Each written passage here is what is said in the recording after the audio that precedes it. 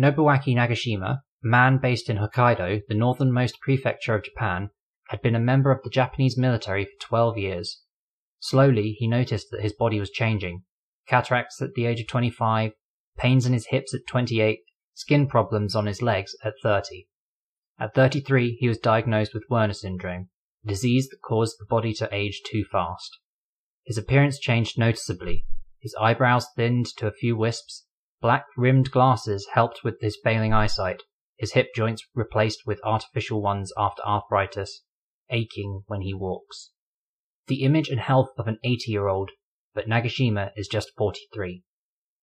His deteriorating health forced him to leave the military and undergo 6 surgeries, for his toes to hips to eyes, to treat aging-related ailments. In the 10 years since his diagnosis, he has also lost 15 kilograms.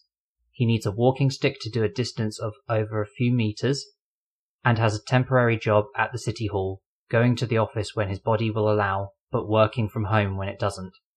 When interviewed, he recalls driving home after his diagnosis, crying to himself. When he told his parents, his mother apologized for not giving birth to a stronger person, but his father told him that if he could endure this disease, he was indeed strong, and maybe scientists would learn from him, gaining knowledge that could help others.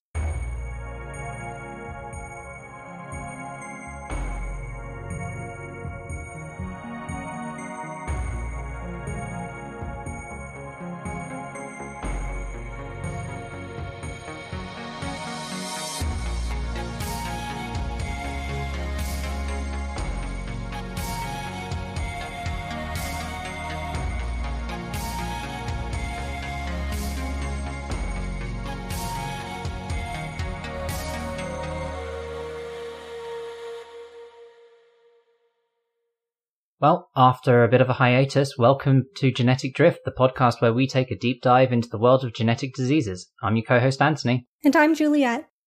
It's good to be back. I'm glad to hear. So, what do you think of the story?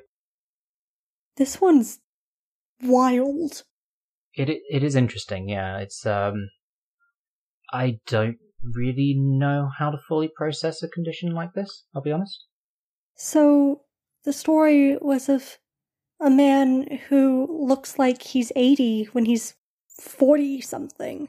Yeah, 43, and he's got the health of someone in their 80s. That's absolutely mad. I can't process that. Yeah. So, did you catch from the story what condition we're covering? I can't promise I actually listened that well to the story, but you did tell me earlier it was Werner syndrome. Yeah, Werner syndrome, exactly. So tell me all about it. Okay, so in general, Werner syndrome is a condition that's characterized by dramatic, rapid appearance of features associated with normal aging. It also gets the kind of nickname of adult progeria. Progeria? Yeah, so progeria is this condition where you undergo premature aging, basically. So you start losing your hair at a young age, you start getting cataracts, your hips deteriorate, all those sort of things. But it's called adult progeria because one of the main symptoms for this is that it doesn't start until the onset of puberty. Wait, does that mean there's a progeria that starts younger? Well, what we generally call progeria now in a clinical sense starts from birth. What? Like yeah. Old babies? In a way, yes. Kind of like Benjamin Button at the beginning. All I can think about now is old babies. I don't know how to move forward from this. Yeah. Well, I'll describe what the symptoms are for Werner syndrome. So, in Werner syndrome, as I said, the symptoms don't typically start until puberty. You see slow growth, and people with Werner syndrome tend to be below average height. You'll see premature graying of hair, alopecia, which is hair loss. So there'll be early hair loss, potentially in the 20s or 30s. Skin wrinkling and skin atrophy. So the skin will start becoming thinner, more brittle, and you'll start getting sores that just open up. So all these things that you expect with advanced aging. You then also can get ulceration around the ankles, which can also be associated with aging. and atrophy of the gonads, which can lead to loss of fertility as, if you're unlucky, as early as your 20s. So suddenly, as a teenager, instead of staying young and healthy for ages, you just start deteriorating? Yeah. They don't. So people with Werner syndrome often don't get to have that little arrogant phase a lot of teenagers have of thinking that they're invincible. Oh my gosh. What strikes me is that list of symptoms makes it sound, I don't know, not as bad. But then if you go Google image people with Werner syndrome and just see what the physical effects can be, like this causes individuals who are very young to look like they're, 80, 90. Yeah, it's very difficult to adjust to. It's so shocking and hard to wrap your head around. It must be so difficult for them. Yeah, and I obviously can't voice what the experience would be like for an individual with Werner syndrome, but I imagine that it is difficult. Unfortunately, it's probably one of those situations where it's difficult, but it's the card they're dealt with, so people push through and they just help with the research, just like the person in our story who, his parents or his father told him that, he could probably help other people by being an example. So how do you find out if you have Werner syndrome? This is unfortunately a little disappointing. Observation of symptoms is the main way. That's it. You look at someone's symptoms and you go, okay, did this start kicking in either during or after puberty? Are these conditions that we would expect in someone noticeably older than you? Then you've probably got Werner syndrome. A genetic test does exist, but it's only available as part of research studies. Why? Surely if you know what bit of the gene is messed up, anybody could find out for you. Or is that not how genes work? Well, it's probably more to do with cost. So, genetic screening can be expensive, and normally the way that you offset that is by volume. So that's why there are those screens readily available for common genetic conditions like cystic fibrosis. Every baby gets the heel prick blood test in the UK. Every baby gets a blood test in the US when they're born to see if they have the mutated gene for cystic fibrosis. But this condition, as we'll mention later, is a lot rarer than cystic fibrosis, and therefore it's not worth testing everyone for it. And if you're testing people on a case-by-case basis, there are a small enough number of cases that it probably doesn't justify doing it unless you have special research funding. Okay, so you might have it. The doctors might all decide you have Werner syndrome and still not bother to get you tested? Well, they can't, really. It's not that they won't bother, it's that they don't have the means to get you tested. I think I'm just struggling with this one because it seems, I don't know, we spend so much time talking about genetic diseases and genetic screening that in my head it was really easy.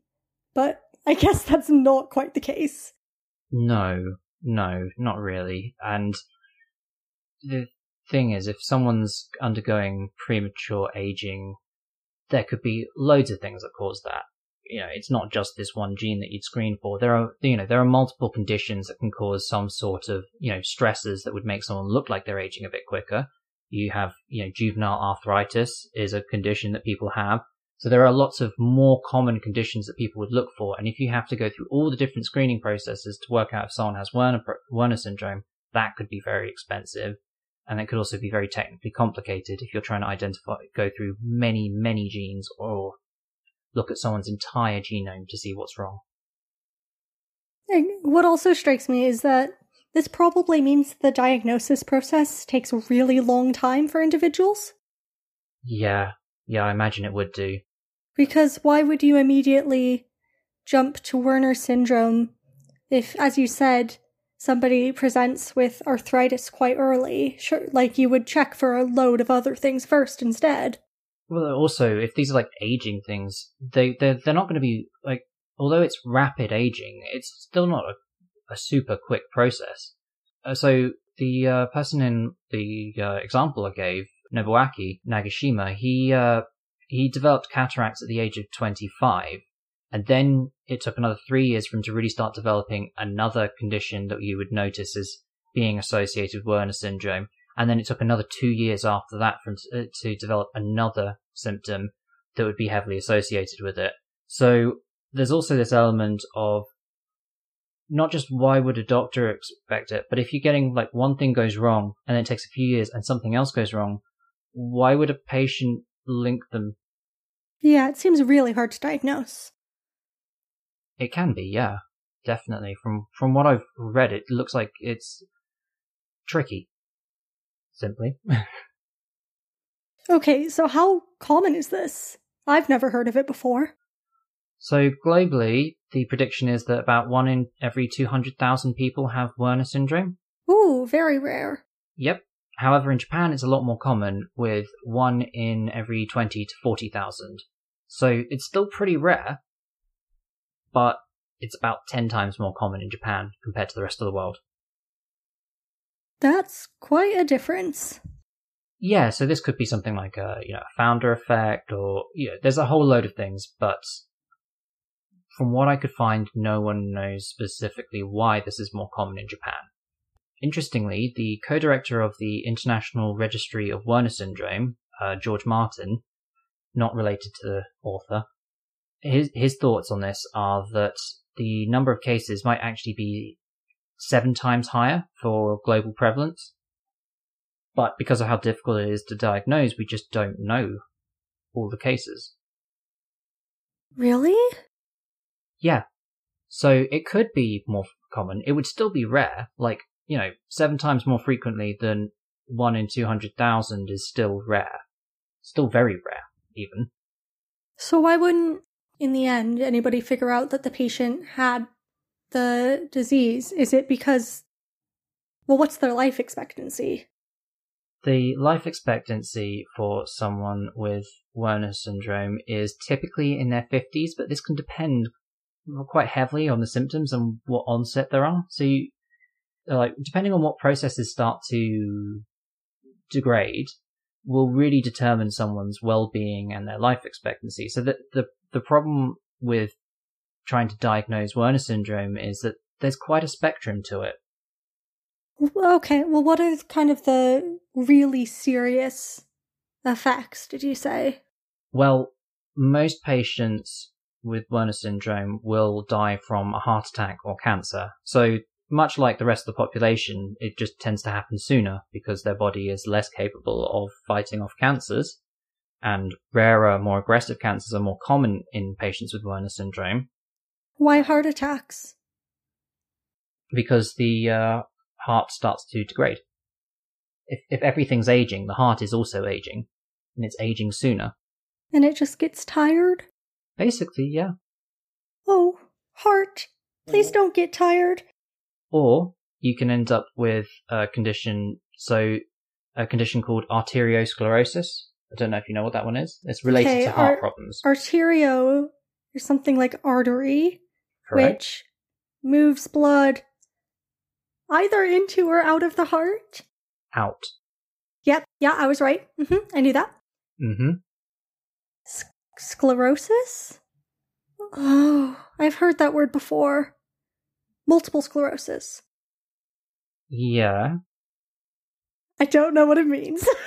Okay, so in this situation, I don't really know if it's helpful with MS as the parallel, but in arteriosclerosis, the arteries start becoming less flexible and more rigid and brittle and more likely to tear.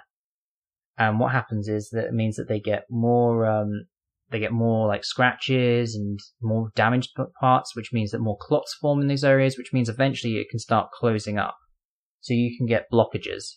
So then often what happens is people can die from heart attacks, or if they're unlucky, ruptures of the artery. Okay. Do you know if people with Werner syndrome are also more prone to early strokes? That's something I associate with old age. It would make sense given everything else that is degrading. Because heart conditions such as the heart attack are so heavily associated with aging, I would expect it to be that. What's the outlook for patients? Well, we've already discussed the life expectancy, but there is no cure for Werner syndrome. That's an important thing to note. I know that's a common thing with a lot of these genetic conditions we cover. I think every single one of them so far we've basically said there's no cure. But it's worth noting. And is this we've not figured out a cure yet, or is this you really can't cure it because you can't reverse aging? Not that I understand how aging works. Well, you definitely couldn't undo the symptoms. It's theoretically possible you could stop the progression, but we'll go into that a little bit later. The current treatment options, though, are literally just managing the symptoms. So that includes things like topical treatment for ulcers, careful dietary changes, regular screenings to detect early cancer, and cataract surgery. So just keep going to the doctor, basically? Yeah, regular tests, keep an eye. It's basically the similar thing that happens to a lot of people with chronic conditions. Okay, so now can you tell me about the genetics of this, because I have so many questions. Yeah, sure. So this is what's known as an autosomal recessive condition. Can you remember which one that is? Recessive, so you need to get it from both parents. Autosomal, so it's on a non-sex-linked chromosome. Bang on. Woo! So the gene affected is a gene that's called WRN. Now this gene produces a protein called Werner. So this was definitely named after the condition was characterized. And Werner plays an important role in copying and maintaining the structure of DNA. And its specific role is in maintaining something called telomeres. That's a word. What are they?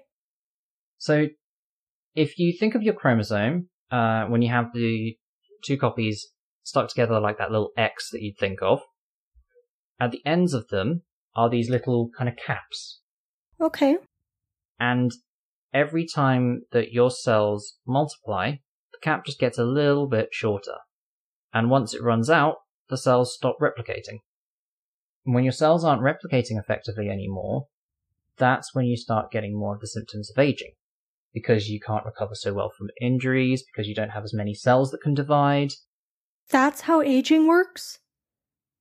In a simple way, yes. I never knew how aging actually works. So the little end caps on your chromosomes just keep getting shorter? Yep. And that happens in every single cell? That happens in every cell with the exception of stem cells, your gametes, so sperm and egg, and cancer cells. And when does it start getting shorter? When do the telomeres start getting shorter? With every division.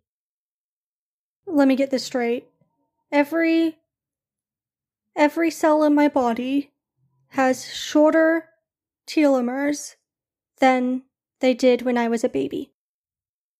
Yes, basically. With those exceptions that I noted, yeah. Do I get any new cells with nice whole telomeres? Yeah, your eggs. Oh, well those aren't very helpful. No, they're not. But you do have stem cells that do that. So some of the ones in your bone marrow and things like that, they all have, so it's an enzyme that's called telomerase. All it does is it rebuilds some of the telomere. Whoa, okay, sorry, I have so many questions about this aging thing.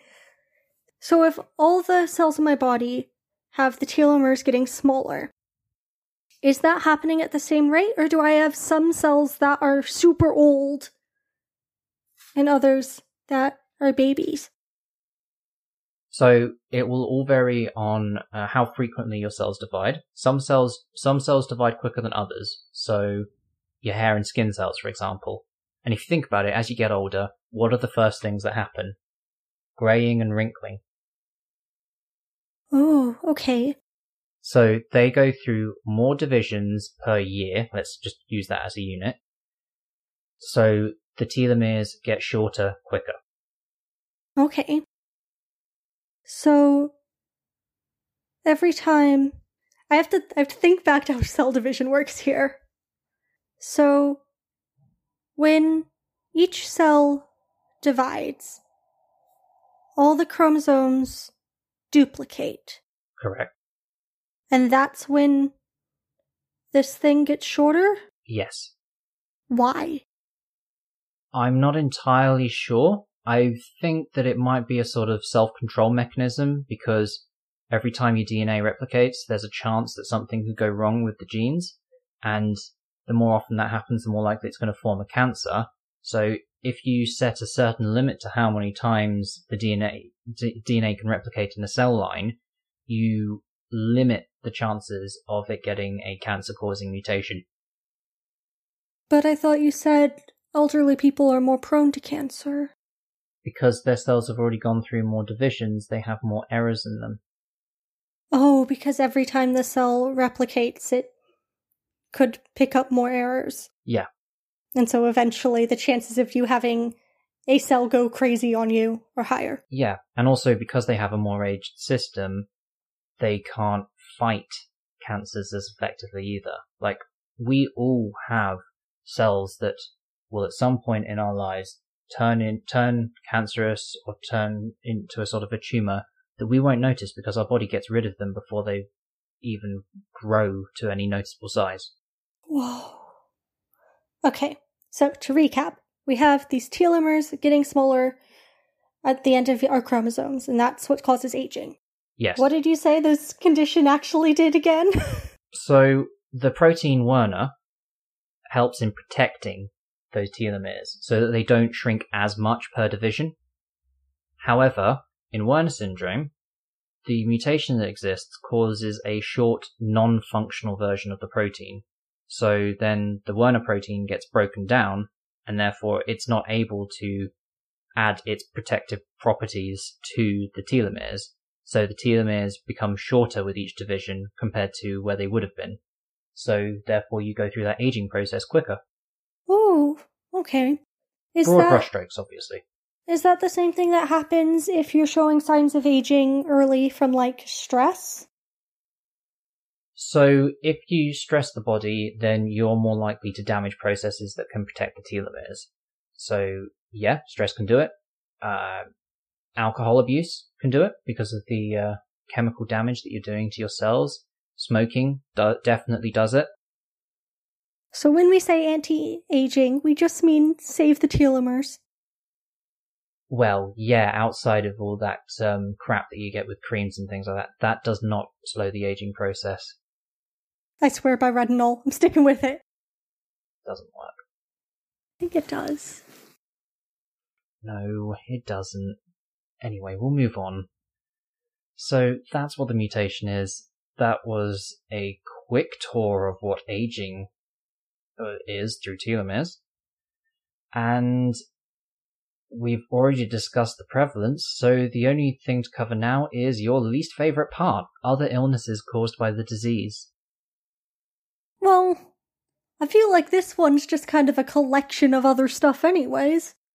Basically, yeah. I mean, cataracts, osteoporosis, type 2 diabetes, as we mentioned earlier, arteriosclerosis, which, yep, the blockages can result in strokes. So, got the notes there to say it. Basically being generally unwell. Yeah, you're just more vulnerable to aging-related diseases. Oh. And on that note, it's time to take a break. Great.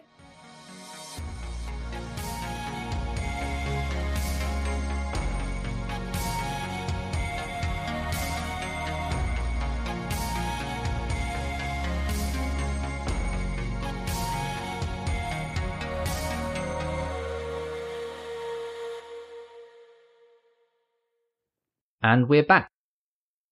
History time! Yeah, kinda. That was not the enthusiasm I was looking for. Yeah, the history on this is a bit spotty. Oh, okay. Tell me the history of Werner syndrome. Okay, so as for any historical texts for how far this goes back, I couldn't find anything. Nothing? No myths, no legends, no medical reports, no sculptures, nothing that goes back before, like, when we know it to have been in, characterized by, in modern history.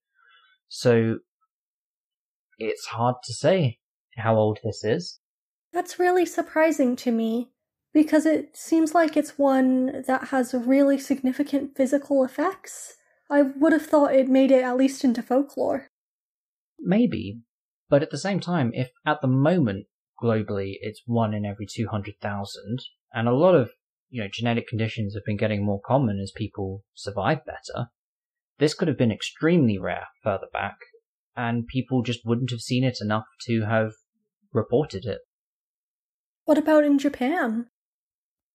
I couldn't find anything too specific there either. Though I guess you don't speak Japanese, so that might have been a hindrance to your research. Yes, that would have been a massive hindrance to my to the research there, but I wasn't able to find any texts that commented on Japanese history and Werner syndrome. Come on, get it together.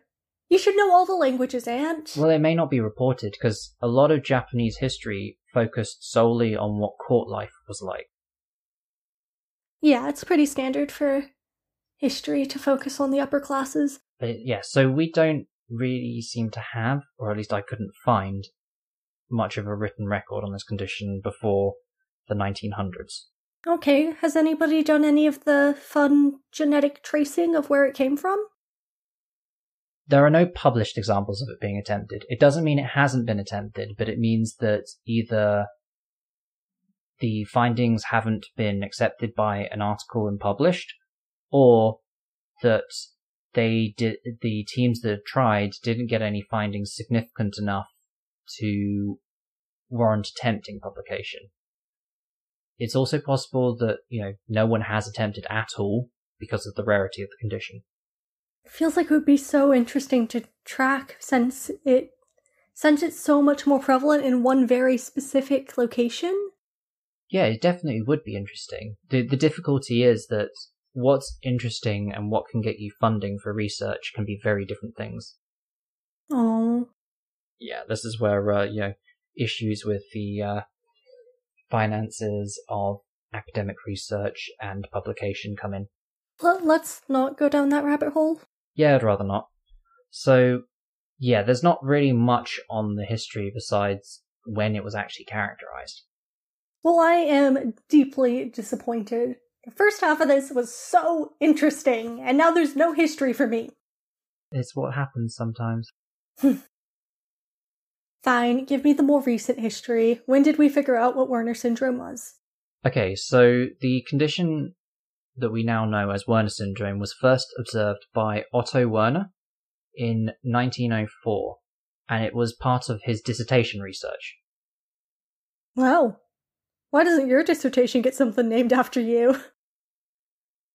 Because my undergrad dissertation wasn't as interesting. To be blunt there. But then later on, between 1934 and 1941, two doctors from New York, Oppenheimer and Kugel, coined the term Werner syndrome. So this was a condition where it was named after someone, but they didn't name it after themselves. Proud of them! Yeah. Or was it just because it was in their dissertation and not when they were already an established academic? Honestly, there could be some of that. If you don't have any power in the academic sphere, you can't expect anything to be named after you, really. So this, credit to these people to actually, note this person's work. So although Werner syndrome was first observed in detail in 1904 and it was first characterized by the 1940s, it wasn't until 1966 that there was a general consensus on the mode of inheritance for this condition. So before that hand, people weren't certain whether or not it was autosomal recessive, dominant, or otherwise. Really? I take you back to the fact that this is a very rare condition. If you don't have enough cases, how can you narrow down what form of inheritance it is? Especially because, 1966, we didn't have we hadn't characterized the human genome, and we wouldn't have done for another 40 years, really. Would it not have been really obvious if it was dominant, though? Again, if there are so few cases and they are really spread out, it can be very hard to get all that information together. Okay. Because this is a pre-genetic screening, pre-internet era. Communication's a lot harder. And getting the data from all over the globe is also a lot harder. Oh, the sad days pre-internet. Yeah. Still, it was also pre-sexting, so good and bad. You don't know what people were writing in letters. Just the image of Alexander Hamilton writing something really filthy to a rap beat. The Reynolds pamphlet. I mean, I guess so. Anyway, we then have to jump almost another 20 years to get to the next big development in Werner syndrome research, where in 1981, geneticists had successfully located the WRN gene. So we've been able to actually see the gene and, identify that something going wrong with that gene is responsible for Werner syndrome since about the 80s. Cool. So, yeah, that's the very brief history of Werner syndrome. Okay, so what have we done with that knowledge? Well, gene therapy is an option. However, there's nothing in the literature at the moment. Again, this could be due to the fact that this is a rare condition, and interestingly, I did find through my reading that few clinical trials have been conducted for Werner syndrome, full stop. And when you consider that, for certain phases of a clinical trial, you ideally want like 200 people or something like that. The numbers are just too small. Yeah, you're going to have to use so many different institutes for probably each individual. You're going to have to use an institute. It's very unlikely. Or it could be something where, there are clusters and families, and then that would make it easier. But it's still very difficult because getting enough people. So there have been a couple promising developments. So there's some preclinical data. So this hasn't been tested in people yet for a drug called everolimus.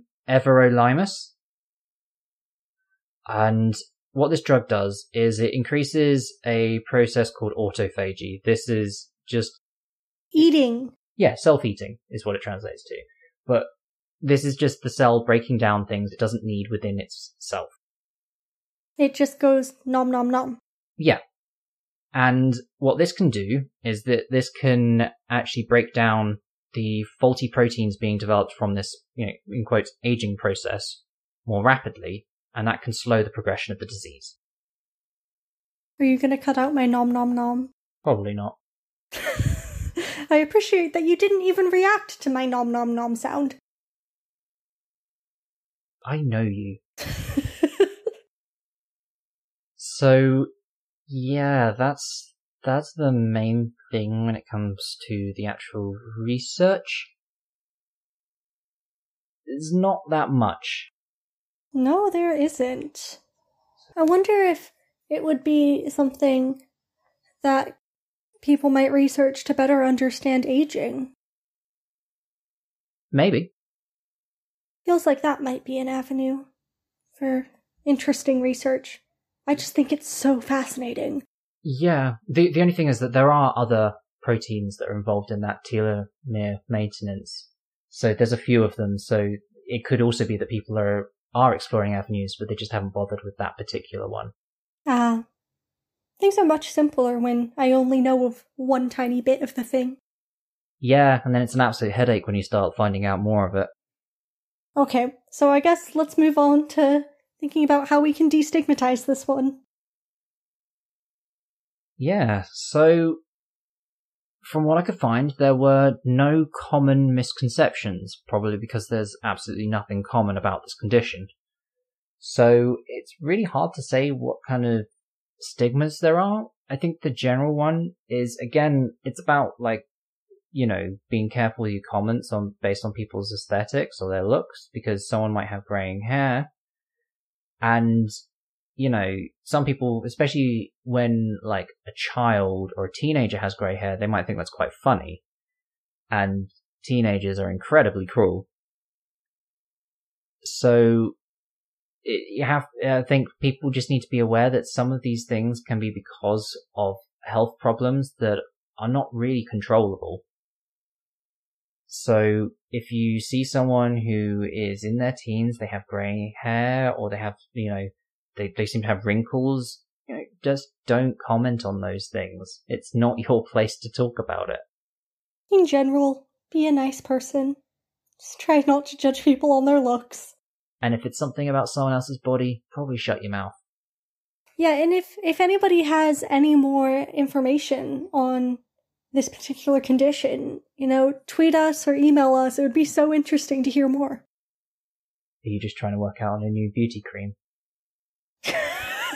No. And on that note, we're at the end of the episode. Well, now I'm worried. Do I need to go? I'm developing wrinkles. You're fine. Just drink less caffeine. Caffeine's not giving me wrinkles. Caffeine increases your cortisol levels, and cortisol can help speed up aging. But caffeine... Yeah, I didn't think that was going to change anything. But anyway, so I've got a bit of reading for the end of this episode. Okay. It's just where I got the example from. It's called The Man Who Is Aging Too Fast by Erika Hayasaki. And you can find this on the website mosaicscience.com. I didn't bother linking any clinical papers to this because I think this condition is just, once you start going to the actual genetics and the processes of aging, it can become quite a headache for people. But if you do want to find it, just start off with Wikipedia of what Werner syndrome is, find some articles that it references that you're interested in, and go from there. Sounds sensible. So if you enjoyed this episode, let us know. Leave us a review on Apple Podcasts or wherever you get your podcasts. Send us an email at geneticdriftpodcast@gmail.com or tweet us with any comments, thoughts, suggestions at geneticdrift1. Yep. And also you can join us on our Facebook group if you want to get involved in the conversation too. And on that note, the music for this podcast, as with every other episode, is produced by William Kitchener Music, so please check that out. And otherwise, just need to say, withhold your judgment because you can't see the genes, so don't expect to see the illness. Goodbye. Bye.